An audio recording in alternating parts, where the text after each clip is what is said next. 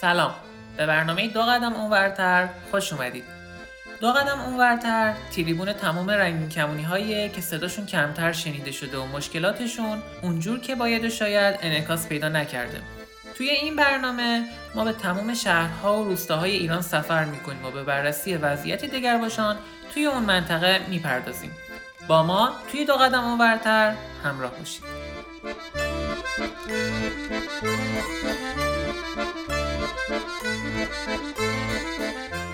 در 26مین قسمت از برنامه دو قدم اونورتر با امیرعلی مرد دگرباش از شمال ایران همراه هستیم. در برنامه قبل او به ما از شرایط روستاهای محل زندگی خود و نگرش‌های منفی که درباره دگرباشان در این مناطق وجود دارد گفت. در این قسمت او به ذکر دلایلی می‌پردازد که دگرباشان ایرانی را مجاب به مهاجرت به کلانشهرها خصوصاً پایتخت کرده است.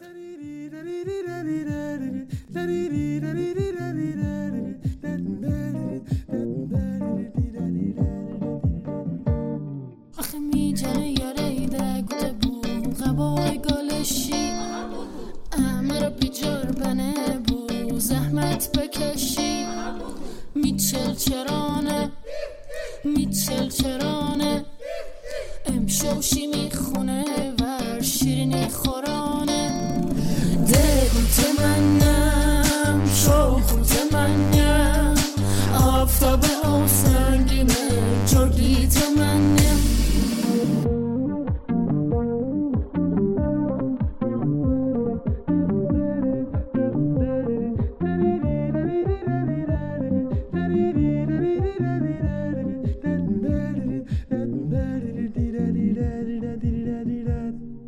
چندی میپوس و بکنم میپرد غاله چندی نگه و بکنم بلندی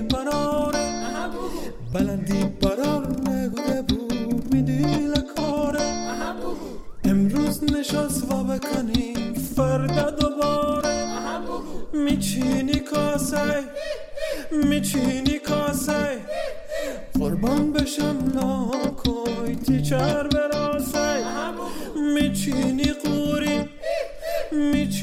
قوری تازه یارم هگیته بودی چشم کوری دلت منم شوخوت منم آفتاب او سنگینه جردیت منم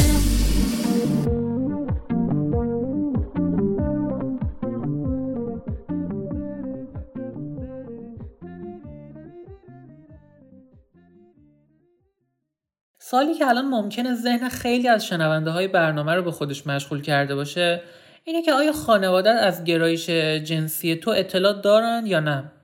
خب واقعیتش این هستش که من به نوعی یک سیگنال های بهشون دادم و حتی برای من خیلی جالبه. ما حتی رفته بودیم، من و مامانم و خواهرم رفته بودیم پیش یک کسی که فال میگرفت. رفتیم، همین که خانم منو دید گفت شما فلان هستید و این حسو دارید از این حرفا اینها. مامانم به خونه و مامانم گفتم مامان خانم اینجوری گفتش که تو دختر حس نداری و نمیدونم از این مسائل و در همین حد من بهش گفتم. مامانم یه مقدار به نوعی دپرس گفت وای خدا شانس منه. آره به نوعی سیگنال دادم بهشون و حتی عکس فیلم از ازدواج و حالا ازدواج دوتا مرد دوتا پسر و اینها رو من به نوعی نشون دادم و در حرف زدن در منزل من آزادی بیان رو کاملا دارم، اما این نکته رو من به طور کامل آشکارسازی نکردم در خانواده. باز هم من خدا رو شکر میکنم که باز هم به نوعی که ما در یک خانواده نیمه مذهبی نیمه سنتی هستیم، وقتی این حرفا رو میزنم خیلی آزادم این حرفا رو میزنم تو خانواده و به نوعی هم دیگه خانواده با این آزادی حرف زدن من کنار اومدن و من خب دلیل خودم رو دارم، دلایل خودم رو دارم و به نوعی قانعشون میکنم که چه چیزی اشتباه هست و چه چیزی درست هست. و این که توصیه بعدی من هستش که به همه دوستان سعی بکنید با خانوادهتون از راه دوستی این حس رو بهشون بگید. امیر، یعنی تو معتقد هستی که اگر به طور کامل هم برای خانواده آشکارسازی بکنی واکنششون مثبت خواهد بود، درسته؟ خب قطعا نه، قطعا واکنش مثبتی نشون نخواهند داد و به نوعی گارد خواهند گرفت و من فکر میکنم خیلی زمان ببره که بخواهن قبول بکنن که باز هم از خانواده ایرانی به نوعی بعیده، اما برای همه خانواده ها صدق نمیکنه.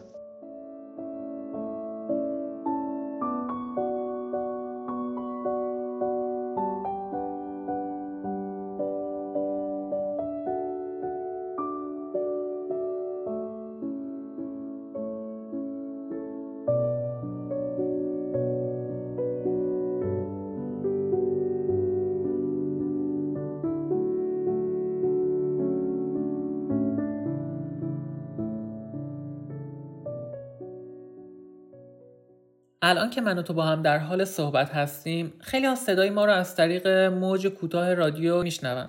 فرض کن که در بین مخاطبین برنامه خانواده‌هایی، پدرها و مادرهایی در حال شنیدن گفتگوی ما هستند که فرزند کویر دارن و در ذهن اونها این تصور نقش بسته که فرزندشون بیمار یا دارای انحراف اخلاقیه، یا در کل چنین تصوری درباره جامعه رنگین کمانی دارن. اگر الان تو بخوای به اونها توصیه‌ای بکنی، حرفی بزنی تا این ذهنیت خودشون رو تغییر بدن، اون چیه؟ ببینید، من این مسئله رو پیش مامانم اینجوری توجیه کردم که گفتم مام، دوست داری که پسرت افسردگی بگیره، افسردگی مزمن بگیره؟ دوست داری کار پسر به تیمارستان بکشه؟ دوست داری زیر نظر پزشک باشم، هی قرص مصرف کنم، هی خودزنی بکنم اینها؟ و بارها جوابش این بود که نه، دوست دارم پسرم خوب زندگی بکنه از این هوا. گفتم خب حالا که دوست داری پسرت خوب زندگی کنه، سالم زندگی بکنه، پس بذار اونطوری که دلم میخواد زندگی بکنم. البته اینم بگم، اونطوری که دلم میخواد زندگی بکنم منظورم زندگی سالم هست و مادرم به نوعی این مسئله رو، یعنی این ضرب مسئله های من رو پذیرفت و به نوعی سوختم چه آتشی نگاه تو دارد، آخر دلم دل تو را به دست آرد. بی تو کویر خشک و خالیم، مرا ببین چه حالیم، باران تو اگر نبارد.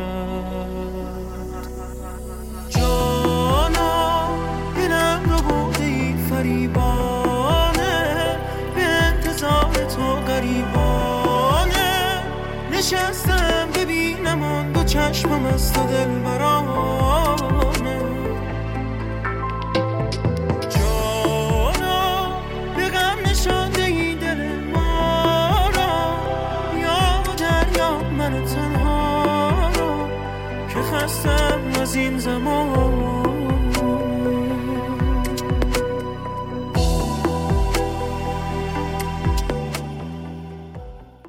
امیر جان، در صحبت‌هایی که قبل‌تر با هم داشتیم گفتی که در برهه‌ای از زمان دچار احساس شک و تردید نسبت به خودت و گرایش جنسی شدی. اون حس بودن و نبودنی که به اون اشاره کردی. اما همونطور که گفتی در نهایت تونستی که با موفقیت این دوره رو پشت سر بگذاری و خودت رو همونطور که هستی بپذیری.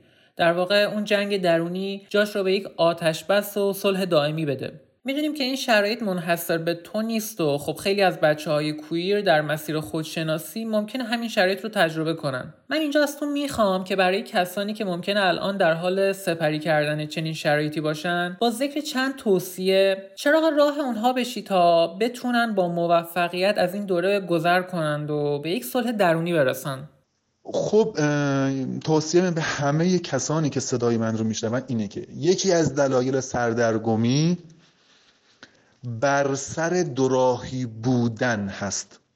ما ناگزیر هستیم یکی از این دو راه رو انتخاب بکنیم، یا باید بریم سمت راست یا باید بریم سمت چپ. خب حالا کدوم راه بهتره؟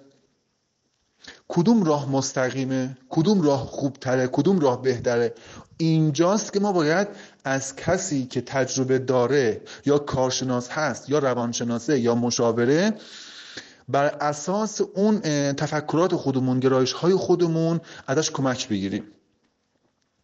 به فرض مثال یکی مذهبی به فرض مثال خب از یک کارشناس مذهبی روشن فکر کمک بگیره، نه از هر کسی که بعد او رو چیز بکنه، به اون حس خودش، به حسش به قول معروف که عنوان بد بده یا هر چی و بهش منفی بزنه که و افسرده تر بشه. نه، این نیست.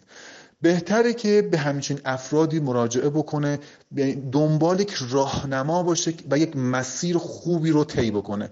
بازم میگم به همه کسانی که صدای من رو میشنوند، عزیزان احساس گناه نکنید لطفاً. یکی از دلایل احساس گناه اینه که عدم شناخته. تو شناخت نداری از منظر اسلام، شناخت نداری از منظر دین، شناخت نداری از منظر مذهب و قرآن. اون خدا و دینی که من بهش معتقدم دینی نیست که این حس بد بدونه عزیزان.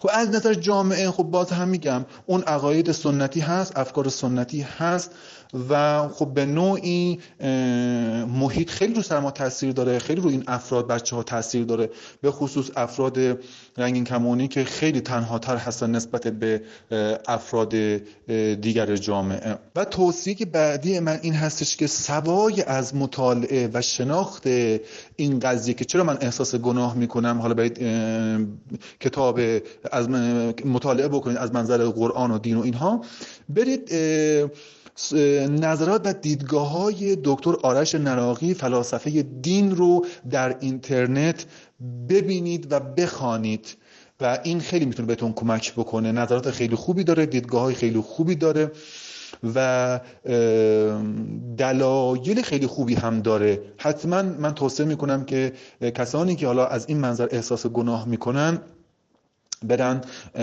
این رو هم ببینن و هم مطالعه بکنن. و توصیه بعدی من به همه دوستان اینه که لطفاً تحت تأثیر جامعه قرار نگیرید، به دلیل اینکه در جامعه ما هزاران و هزاران زبان، رنگ، نژاد، قوم و عقاید مذهبی و دینی وجود داره. ما اگر بخوایم تحت تأثیر این افراد و این گرایش ها قرار بگیریم که نابود میشیم و از بین میریم و به خودمون آسیب زدیم و این آسیب زدن هم از منظر اسلام و دین و مذهب و خدا حرامه. به اینم توجه بکنیم لطفاً.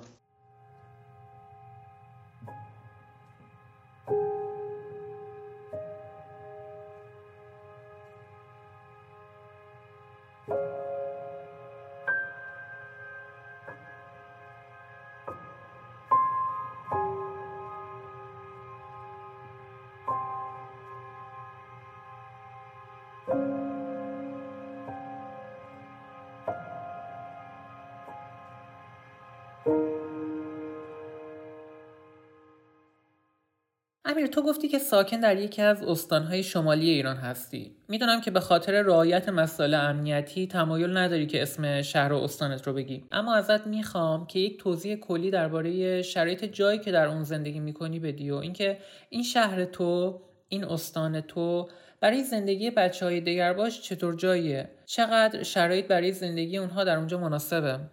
استانهای شمالی به نوعی روستایی هست، یعنی روستای بزرگ به فرض مثال. خیلی فرق میکنه با تهران، خیلی فرق میکنه مثلا با استانهای دیگه، کلان شهرها، و این یه مقدار بازم مشکل رو سخت میکنه. محیط خیلی کوچیکه، افراد به نوعی مذهبی تر از کلان شهرها هستند و همه افراد همدیگر رو میشناسن به نوعی و این از ابراز علاقه، ابراز احساسات، که ابراز احساس و اینها خیلی سخته و افراد سعی میکنن که خودشون رو نشون ندن و این در پیدا کردن یک دوست و راهنما، اینکه در کنار مشکلات آدم در کنار هم باشه خیلی سخت میکنه. من واقعیتش از وضعیت الان اصلا راضی نیستم. شاید بعضی باشن راضی باشن ولی من اصلا راضی نیستم. شرایط نامطلوبیه. یعنی میخوام از 100% امتیاز بدیم، من نهایت 20% امتیاز میدم. به دلیل وضع موجود جامعه فکر میکنم حداقل بیش از 80% بچه‌های LGBTQ دوست دارن که در کلان شهرهایی مثل تهران زندگی بکنن، به دلیل اینکه کسی همدیگه رو نمیشناسه و محیط خیلی بزرگتره، گسترده تره، امکاناتش خیلی بیشتره و به نوعی بهتره، یعنی برای زندگی بهتره. اما در شهرستان‌های کوچیک و یا روستاها اینها به شدت این مسئله رو برای بچه‌ها سخت میکنه و این هستش که بچه‌ها دوست دارن که به کلان شهرهایی مثل تهران مهاجرت بکنن. یعنی در واقع تهران یه سکوی پریشی هست برای بچه‌های LGBTQ. خب البته دلایل کاملا مختلفی داره. یکی از اونها بحث درآمدها هست، بحث کار هست، بحث سکونت هست. دلایل مختلفی داره که تهران به نوعی در وضع موجود بهتره. خب البته خب به دلیل الان گرانی ها و اینها یه مقدار این مسئله رو سخت‌تر کرده متاسفانه برای بچه‌ها.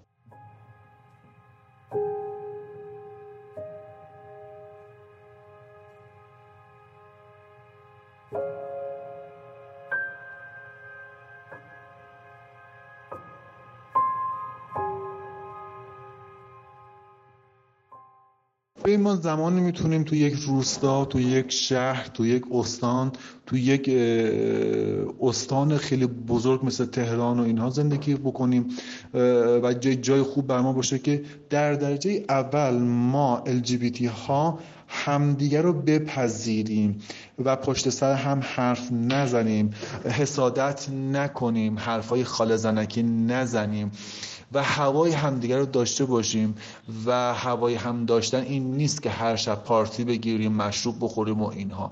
به نوعی اگر به سبک اون سالم زیستن بریم و همدیگر رو قبول بکنیم، هوای همدیگر رو داشته باشیم، به خصوص در اوج مشکلات، طبیعتاً هر جا میتونه برای ما جای خوبی باشه. در درجه اول اون درک کردنه هست، اون لمس کردنه هست به نظر من، و حالا بقیه‌اش برمیگرده به آگاهی و اینها.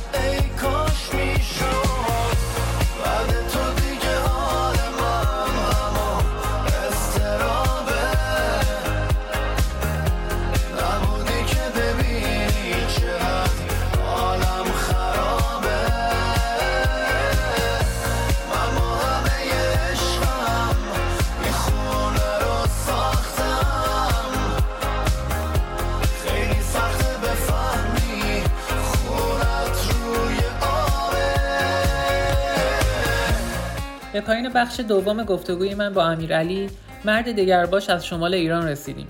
خیلی ممنونم از شما شنونده‌های عزیز رادیو رنگین کمان که در 26مین قسمت از برنامه دو قدم اونورتر همراه ما بودید. یادآوری می‌کنم که اگر در نقاط دور ایران هستید و دسترسی به اینترنت برای شما مشکله، میتونید برنامه‌های رادیو رنگین کمان را از طریق امواج کوتاه رادیویی و توسط یک رادیوی معمولی گوش کنید. پیش از پایان برنامه راه‌های ارتباطی با رادیو رنگین کمان رو میگم که اگه انتقاد، پیشنهاد و یا حرفی داشتید به ما بگید. شناسه ما در تلگرام رادیو رنگین کمان، یا از طریق واتساپ یا سیگنال با ما تماس بگیرید. 2044 77 25 89 16 67 یا میتونید به پیامگیر تلفنی ما در ایالات متحده تلفن کنید. 201 818 649 94 06 یا از طریق اسکایپ با ما در تماس باشید. رادیو نقطه رنگین کمان، یا صدای خودتون رو ضبط کنید و برای ما ایمیل کنید contact@radioranginkman.org. بگو هنوزم اسمم و یادته، شب و صدام توی خوابته، بگو اشتباه کردی، بعد من دلت غمگین و ساکته، بدون تو دیگه همش بیتابم و نمیخوابم که یه لحظه فراموشی